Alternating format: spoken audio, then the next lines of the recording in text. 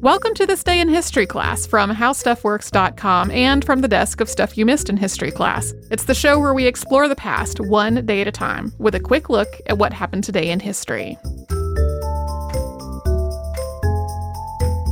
Hello and welcome to the podcast. I'm Tracy V. Wilson and it's November 7th.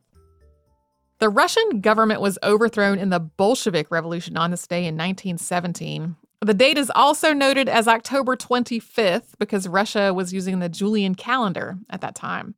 There were ongoing economic and social issues in Russia. By the turn of the 20th century, it was one of the poorest countries in Europe.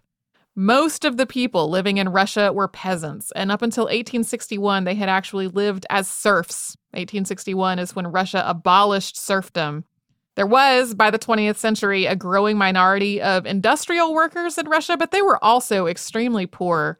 These conditions had led to an earlier revolution in 1905, when Russian workers went on strike in huge numbers.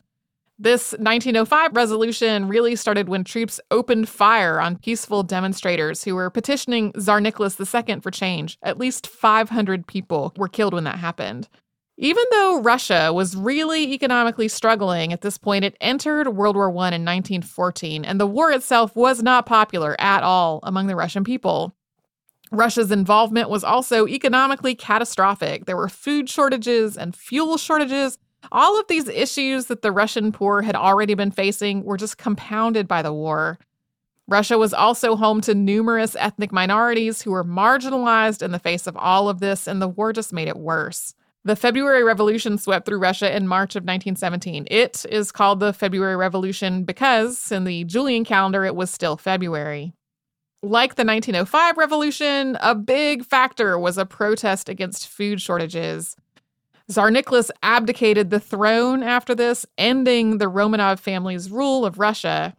And then a committee of the Russian parliament created a provisional government which continued Russia's involvement in World War I.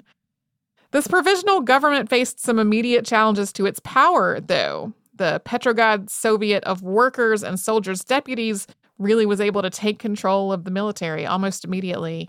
The provisional government was reorganized repeatedly over the next several months, and then on November 6th, Vladimir Lenin led the Bolshevik Party in a coup d'etat of this provisional government.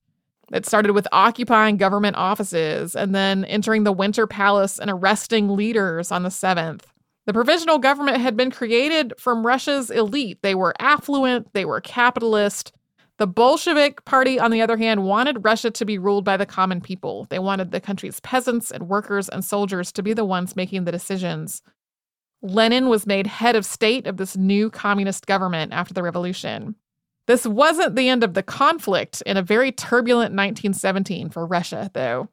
The Russian Civil War started later in the year. The White Army, which was made up of anti-Bolsheviks, fought against the Bolshevik government's Red Army. The Civil War went on until 1923, with the Bolsheviks winning and establishing the Soviet Union. So when people say the Russian Revolution of 1917, they're really talking about both the February Revolution, which toppled the Romanov family and the imperial government, and the October Revolution, which replaced the provisional government with the Bolsheviks. Thanks very much to Casey Pegram and Chandler Mays for their audio work on this show. You can subscribe to This Day in History class on Apple Podcasts, Google Podcasts, and wherever else you get your podcasts. And you can tune in tomorrow for a brand new phenomenon.